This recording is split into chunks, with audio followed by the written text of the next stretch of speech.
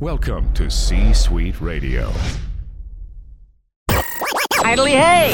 Welcome to another episode of The Brett Allen Show, Prepare to be astonished! a pop culture podcast. Join Brett weekly as he interviews your favorite celebrities from film, television, I'm back in business, baby! comedy, and much more. Inconceivable! Plus, you never know who will stop by. Dude, we are so gonna party! Now, here is your host, Brett Allen.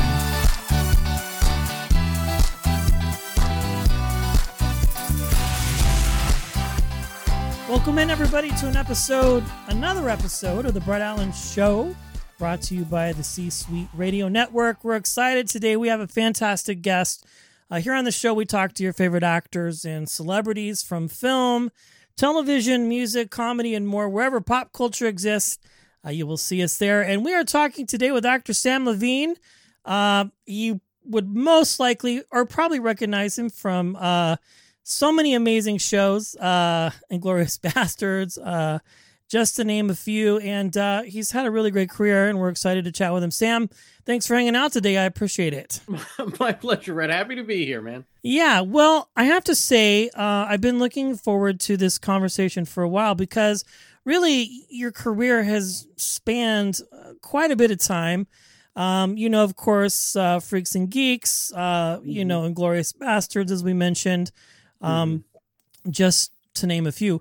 I'm very curious, what was it that interested you in becoming a storyteller? What was it that lit the fire and made you go, hey, this is something that I want to do and be a part of? That's a good question. The joke answer is I never really wanted to get a real job. And I suppose the actual answer is when I was but a youngling, when I was literally 10, 11 years old, I became absolutely fascinated by stand-up comedy. Okay. And so I learned as much as an 11-year-old could learn about stand-up comedy. And then I started doing my own stand-up. And so I started doing stand-up for family and friends. And I hosted my 6th grade talent show when I was 12. And so then all my friends saw it. And then after that, shortly thereafter, they were all having bar and bat mitzvahs. I love it. And so a lot of them would ask me, hey, you want to tell more of those jokes you told at the talent show? And I said, sure. So I started doing stand-up at my friends' bar and bat mitzvahs. And a young Lisa Kudrow, who was in season 1 of Friends at that point, happened to be the cousin of one of my friends whose bar mitzvahs I performed at. And she asked me after my set if I was a professional. And I said, no. She said, oh, well, if you were interested, that seems like something you should pursue. I was like, okay, how do I do that? She's like, it's New York. Buy Backstage magazine, which was, the New York actors periodical. And she's like, buy Backstage, look in the back. I'm sure you'll find someone to represent you. So I did exactly that. I bought Backstage magazine, found an ad in the back for a talent manager specifically looking for kids who did stand up. What are the odds? I love it. So I called and Sid Gold, my very first manager, took me on. And first, I just wanted to get started doing stand up. I wasn't really thinking about acting. So I just went in and started working on my act, and it was my manager who said, hey, I want to send you out on auditions also. And so, that's sort of how it started. Was I then went on an audition a couple days later. It was the very first audition I ever went on, and I booked the job. Oh, wow. Which was crazy. So after you book the very first audition you go on, which by the way was a commercial for a toy that never got made. Not the commercial that got made. The toy never got made. I love it. And so that was it. And I went, oh, okay, I guess I'll do both. So for the first 10 years of my career, I was also doing stand-up comedy in addition to acting. Yeah, no, I know you've done a couple podcasts or iteration of podcasts kind of throughout your career and things like that. Was it because of the comedy connection that sort of helped you get in that door, or was there a different creative side of you that kind of said, hey, I kind of want to stretch my wings a little bit. I've been doing all these great things and maybe want to try something different, but still be able to, use that creative part of my brain. Sure. I mean, I think there's a lot of comedians whose talents don't necessarily lend themselves well to the podcast medium. But I don't know that I ever thought about, my stand-up background when I started doing podcasts. I really have to give credit to that to Kevin Pollak. Yeah. And the godfather of our OG podcast, Kevin Pollak Chat Show, was a guy named Jason Kalkanis, who had this studio space available to us. And this was 2009. Jason's been on the show. Well, a different version of our show. So, okay. Yeah. So, yeah, I got to give credit where it's due. He's always a step ahead. And that's a great way to get phenomenally wealthy, which he has. But he was the one who saw this studio space and offered it up to Kevin and said, when do you want to do an on-camera podcast? Let's go. And I mean, podcasts certainly existed in 2009. I think I did Doug Benson's podcast for the first time in like 2007, if I'm not mistaken, but his podcast had already been around at least a year. But in terms of like on-camera podcasts, like the one we are doing right now, I don't think a whole lot of people were doing them before Kevin started in 2009. And so that was just a case of us being pals and Kevin needing two guests for his first episode. And I was happy to be there along. The other guest, by the way, was LeVar Burton.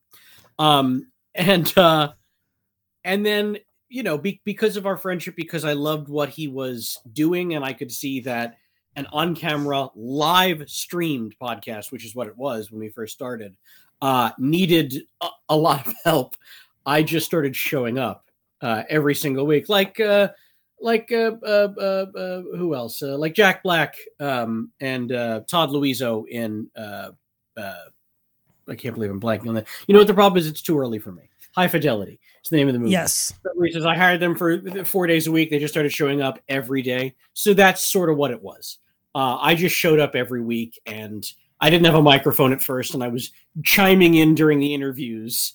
And then Kevin was like, fine, take a microphone and a camera, for God's sake. And then I'd like to think I, proved my worth over the years, as a kick in the side, as I like to call myself, and then eventually, recurring guest host when Kevin's acting duties took him elsewhere.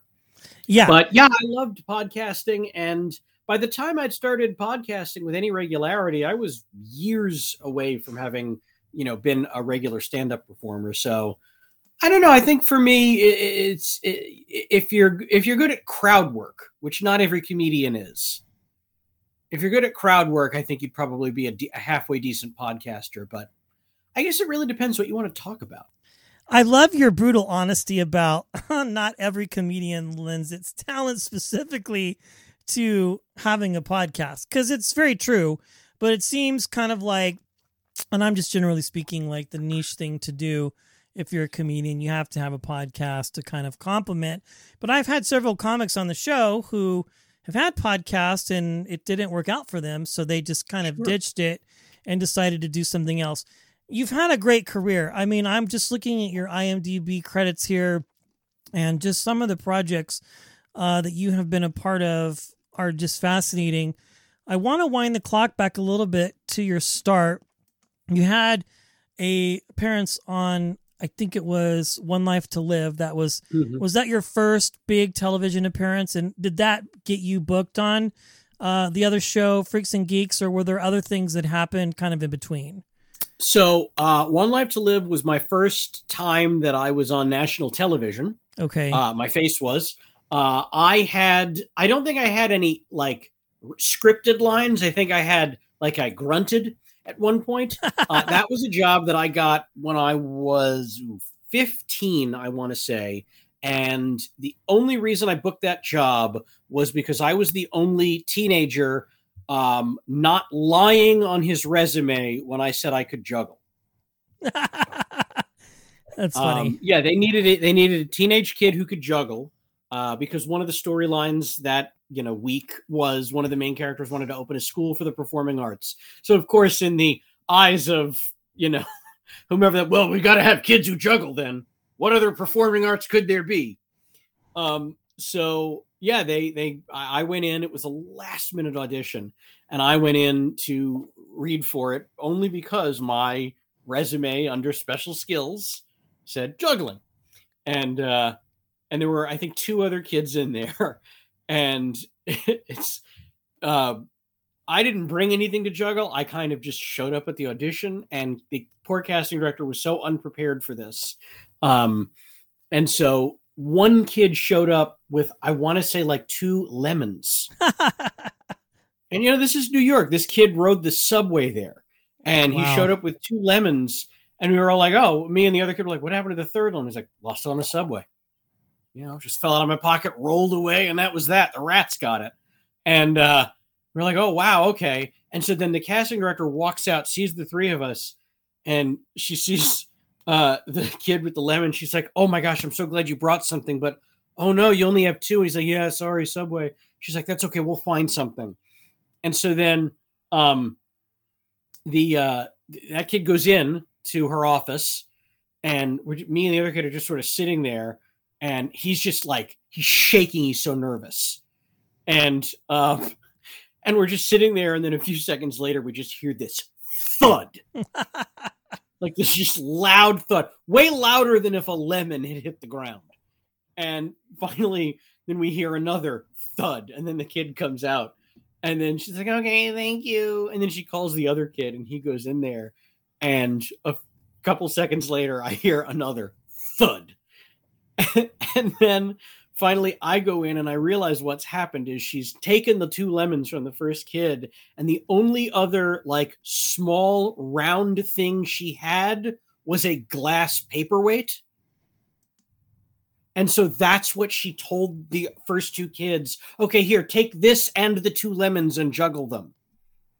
Like I can tell you, that's not an easy thing to do, to juggle items of different weights, especially one that's significantly heavier than the other 2.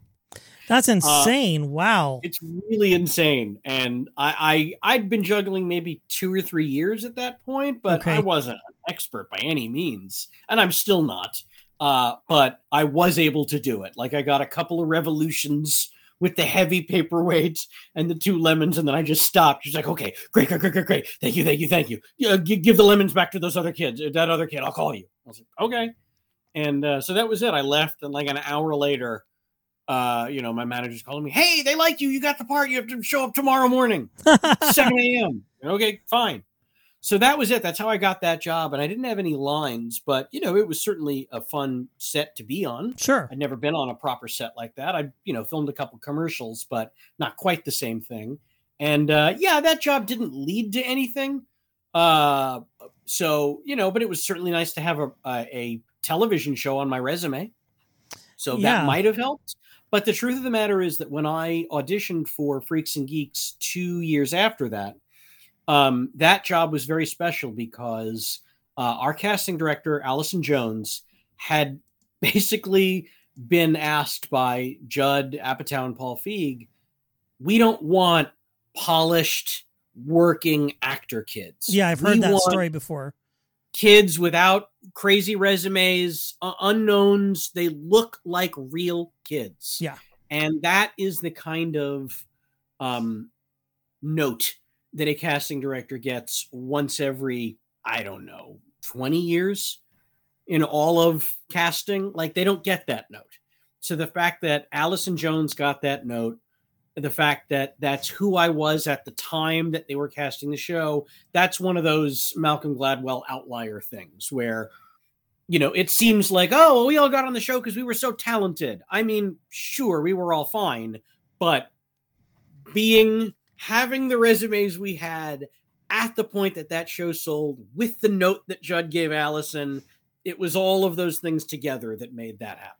Yeah, because none of you were who you are now at the time. And I've heard that story multiple times, and really such a career defining moment. So you have that show, and you again have gone on to do a lot of other things. Was there a point in your career, or what point was it where you kind of realized, okay, this is like happening and I'm actually starting to like experience some success as an actor? Like I'm securely gonna. I know the business is always unsecure. You know, it's always from job to job. Yeah. Some people say, but for you, what was the defining moment, Sam, where you knew, okay, I'm in this. This is it for me, and I feel like I'm going to have a how I define a successful career.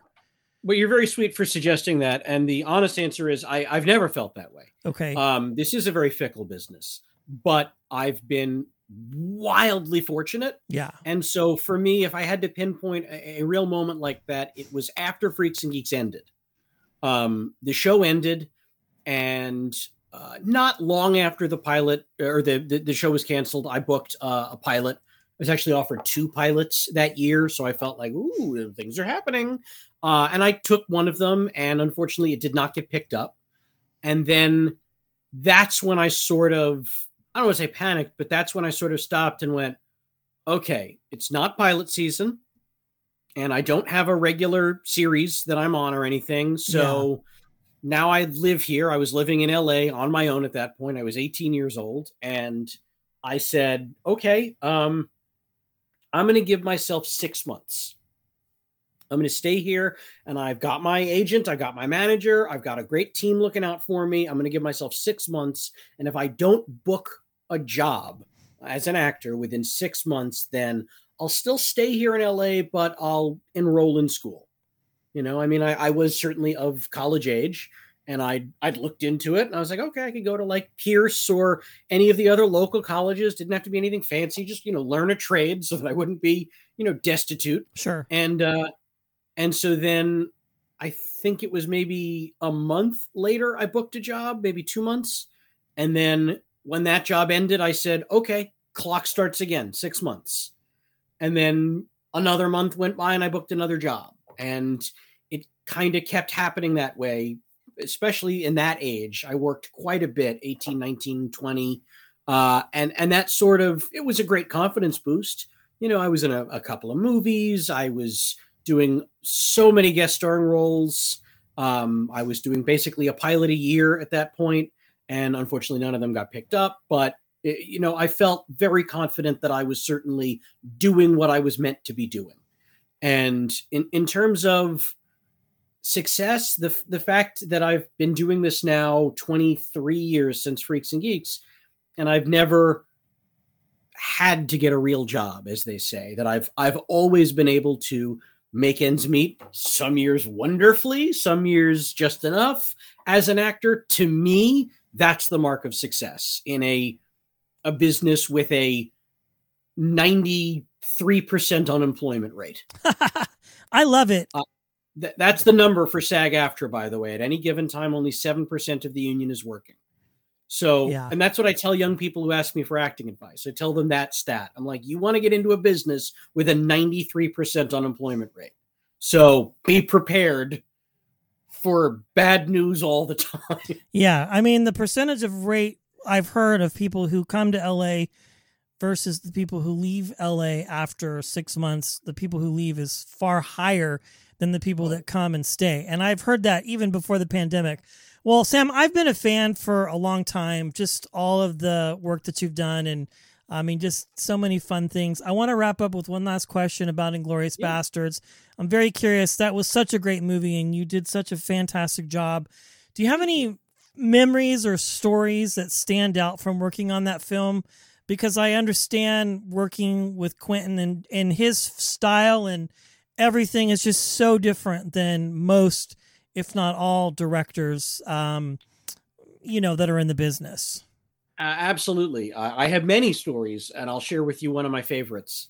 So people often ask me, like, what is it like to work with Quentin? Like, what is he like as a director? And so this is sort of the best example I can give to explain that. So the very first scene where you really see the bastards, we're in that big ditch. Yeah.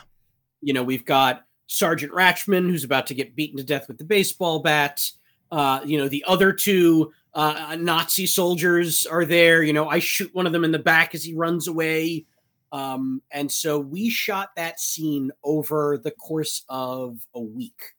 Wow. We were down in that ditch. Like, we were there a long time, all day, every day, for over a week. It was a 6-day week, in fact. So that ditch was really hard to shoot in, because if you want to do a wide shot, Quentin and the cameras and everything had to be up on the top of it. And there really wasn't an easy way. It was a deep ditch to get from the bottom all the way up to the top where Quentin was. So our first wide shot that he wanted to do of one of the portions of the scene, it's after how does it go? Oh no. So it's before Sergeant Ratchman gets called to his death. Aldo Rain says, Hirschberg, why don't you send that Kraut sergeant over here? And so then, I lean down in his ear and I say, I think that means you, Cupcake. I remember that. And, and he doesn't budge.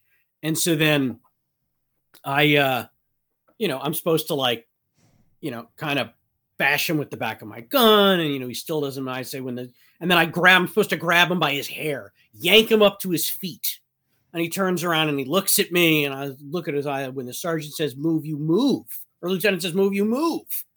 And then we kind of have this little stare down, and then he, fixes himself, turns over, walks over, and then, the rest of the scene. He doesn't give up the information. Donowitz comes out, beats him to death. So it's a wide shot, but it's kind of on that portion of us.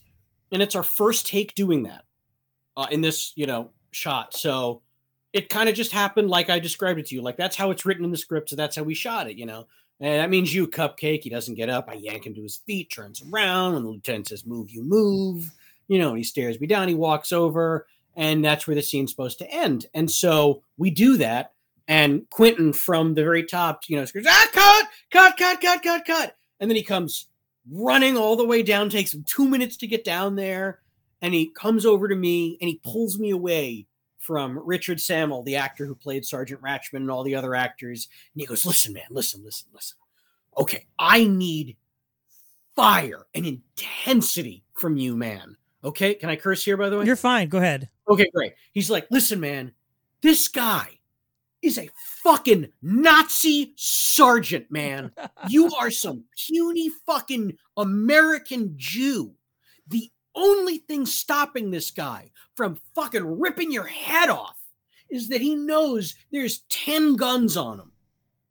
And he'd die instantly if he did it. Like, he couldn't even be sure that he could get you dead before they'd shoot him. He goes, so you want to provoke this guy. You are desperate to nudge him a little too far, to fucking call him the wrong thing, to fucking yank his hairs out. You want to piss him off. You want him to make a move. You want him to grab your fucking gun just so you can put a fucking hole in his chest and brag about it when you get home. He's like, I need to feel that. I was like, oh, dude, done.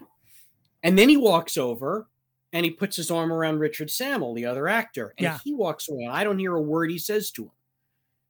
And so then as he's walking back over, he goes, okay, don't talk to each other. Stay in the moment. Okay, good. And then he goes all the way back up the ladder. We're standing there kind of silently just channeling this rage for 2 minutes. He gets back up there, and action. And so then we go to do it a second time. And now this time there's fucking fire in my eyes.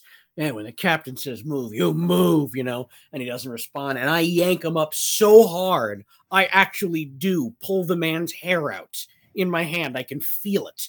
And he turns around, his nostrils are flared, his eyes, he's leaning in at me. When the lieutenant says, move, you move, and I start poking him with the butt of with the nose of my gun. And he's looking at me, he's just staring at me, he's not moving.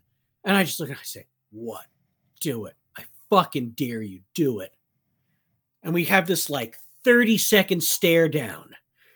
And he pulls himself away, fixes himself, turns around, walks over, and then the scene, happens. And then Quinn, cut, that was perfect. And so then I walk over to Richard and I say, what did Quentin say to you? And he said, oh, he told me that when I turn around and look at you and you poke me with the gun, or you have the gun pointed at me, that if I felt like I didn't believe you, that you would really shoot me, then I should try to grab the gun away from you. And then that would be the scene, and Quentin would rewrite it and make that work. Wow. Such an amazing story. My God. I mean, that's the kind of stuff that I love. and our viewers and listeners love, just those behind the scenes moments. I mean, and now I'm going to have to go back and rewatch it. Because you should. And in fairness to you, most of that is cut. So don't go looking for that. But you can visualize exactly where it would have been when you watch the movie. I love it.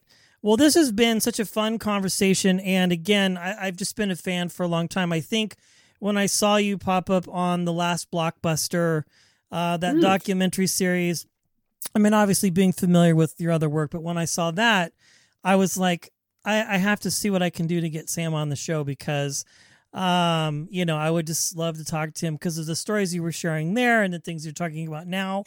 It's just awesome. But if you're not familiar with Samm's work, it would be a shock. Crawl out from under the rock, everybody. We'll put an IMDb link in our video and show notes. Be sure to check out all the great work he's done. Samm, thank you for your time, my friend. It's been a pleasure. Thank you for all the kind words, Brett. Happy to be here. That brings today's show to a close. Doodly do. Thanks for stopping by. If you enjoyed the episode, feel free to share it with a friend and subscribe. It's absolutely free. The views and opinions of the guests do not necessarily reflect those of the host. Autobots, roll out. Go home.